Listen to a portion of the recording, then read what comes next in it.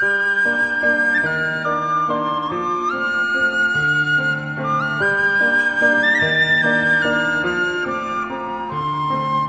Barbara Klein. And I'm Bob Doty with Explorations in VOA Special English. A maker of luxury travel goods recently launched an advertisement campaign. Video and magazine ads show three men playing table football and laughing in a coffee shop in Madrid, Spain. They are Pele, Maradona, and Zidane. Only one name identifies each of them to the world. They talk about football and life. The ad has gained much attention on the web, possibly because it captures something about one sporting event. It says, 3 exceptional journeys, 1 historic game. The game may be historic, but for football glory, the World Cup must be a part of the journey. Ya llegar a la final es un logro, pero hay que ganarla. The 2010 FIFA World Cup opens Friday in South Africa. It is the first time that the world's biggest sports event will be held in Africa. FIFA's head, Sepp Blatter, announced the decision 6 years ago to cheers and celebration. The 2010 FIFA World Cup will be organized in South Africa. The World Cup is organized by FIFA, the Fédération Internationale de Football Association. The organization was established in 1904. FIFA is based in Zurich, Switzerland. 208 national associations are members. That is more members than the United Nations. FIFA's goal is to maintain the rules of football. It holds major competitions around the world for men, women, and children. FIFA makes money mainly from television and product marketing. Last year, the group received income of more than $1 billion. Football, called soccer in the United States, is probably the world's most popular sport. FIFA counts about 270 million male and female players and officials worldwide. 4% of the world's population plays some form of football. Millions of players are registered with leagues and clubs. Germany has more registered players than any other country. China is now estimated to have the most total players. The United States has the most football officials. England, where the sport was born, has the most football clubs, over 42,000.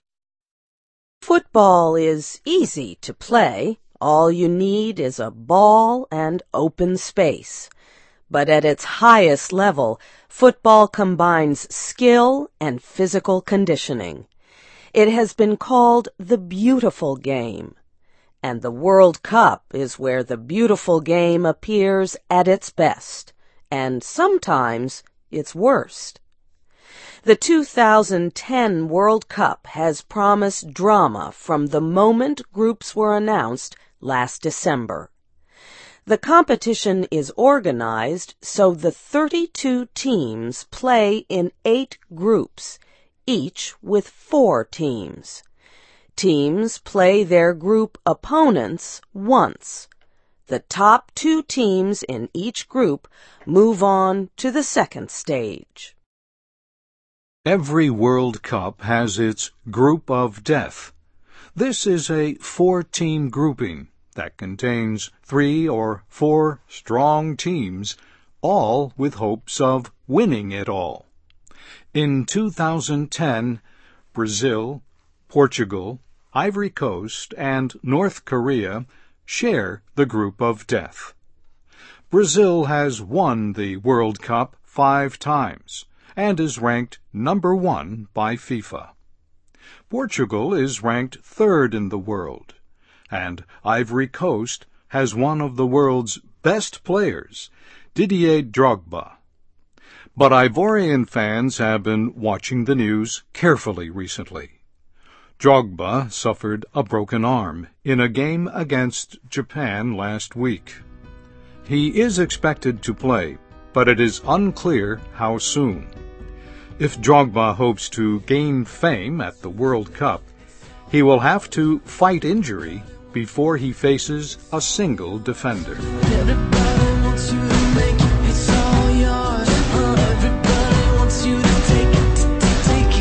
One match capturing world attention will be the United States against England on Saturday, June 12th. 60 years ago, the Americans gained their biggest World Cup victory against England in Brazil. England is a traditional football power and won the 1966 World Cup. The team is ranked 8th in the world. It has one of the world's best players, Wayne Rooney. But the United States is ranked 14th. Coach Bob Bradley believes he has a strong team. Guys that have been to the World Cup before and have become real good leaders. Some younger players that have played key roles throughout qualifying. Some new players that come in late but still bring enthusiasm. And I think as a group there's a great character, and we think that that's one of our strengths. This year's United States team has a lot of international experience. 7 members on the team play in England. In all, 19 play in foreign professional leagues. Jozy Altidore has been called the United States' biggest goal-scoring threat, but he may be slowed by an ankle injury. He is joined by 3 players appearing in their 3rd World Cup. Among them is Landon Donovan. He holds the scoring and assist record for the national team. Besides England, the United States faces Slovenia and Algeria in group play.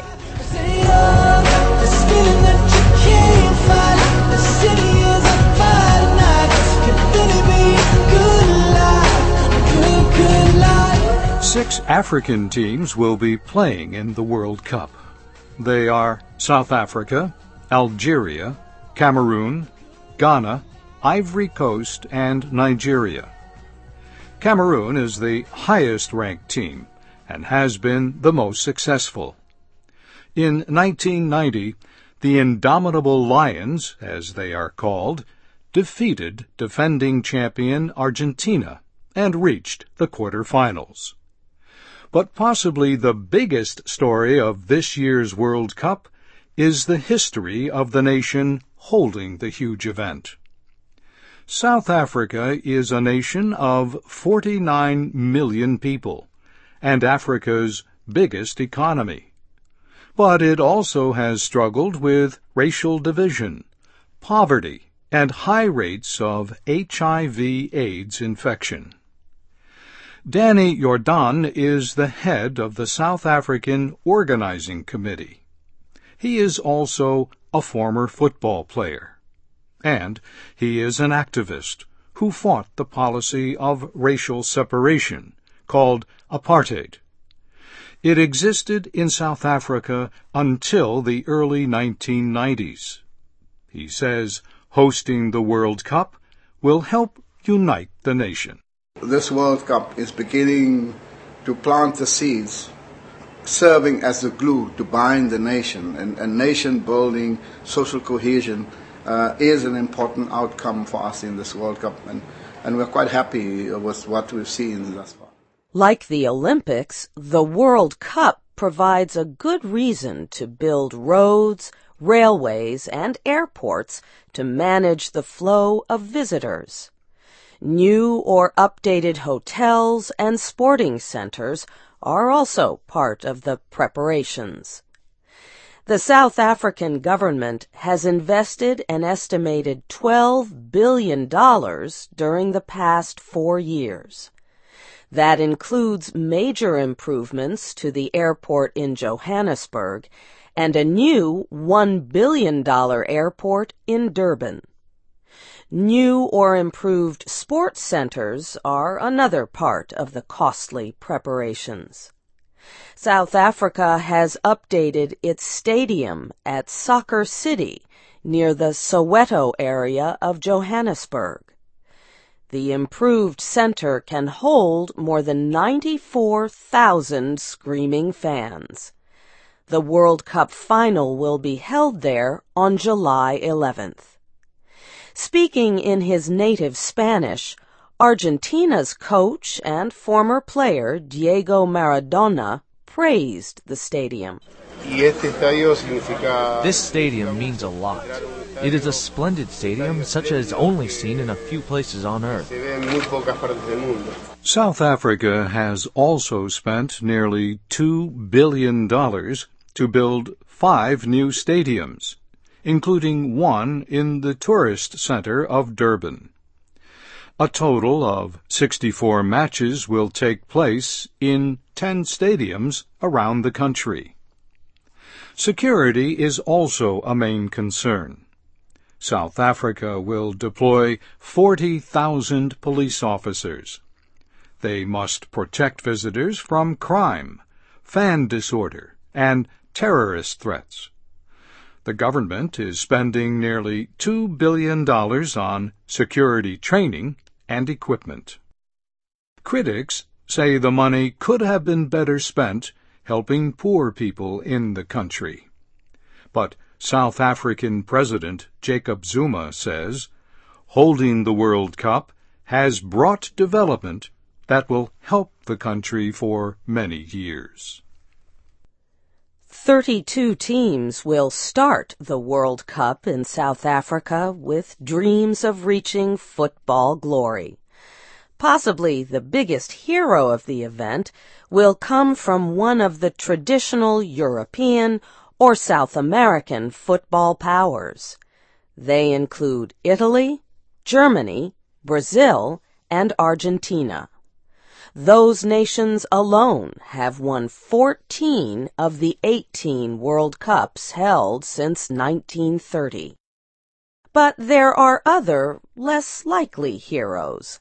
Roger Milla was a star for the memorable team from Cameroon in 1990. At age 38, he scored 4 goals as his team gave the best performance ever by a team from Africa. For 1 month, the drama of international football will play out in South Africa. New sports heroes will make history. But the greatest results could take place off the field. Lauren Rutherford depends on the tourism business. She believes the World Cup could change her country. It's good for Africa. I mean, the more publicity that we can have about Africa, the better, because the more people that understand that we've got fantastic infrastructure and that we're safe and that we're a beautiful country, the better. I mean, tourism creates jobs, and that's the key issue at the end of the day.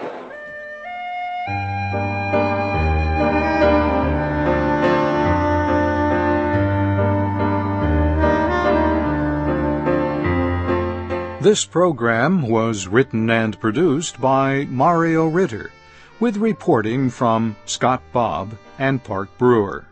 I'm Bob Doty. And I'm Barbara Klein. Who do you think will win the World Cup? Post comments or support your team at voaspecialenglish.com.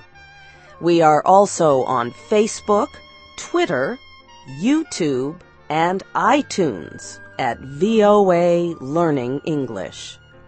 Join us again next week for Explorations in VOA Special English.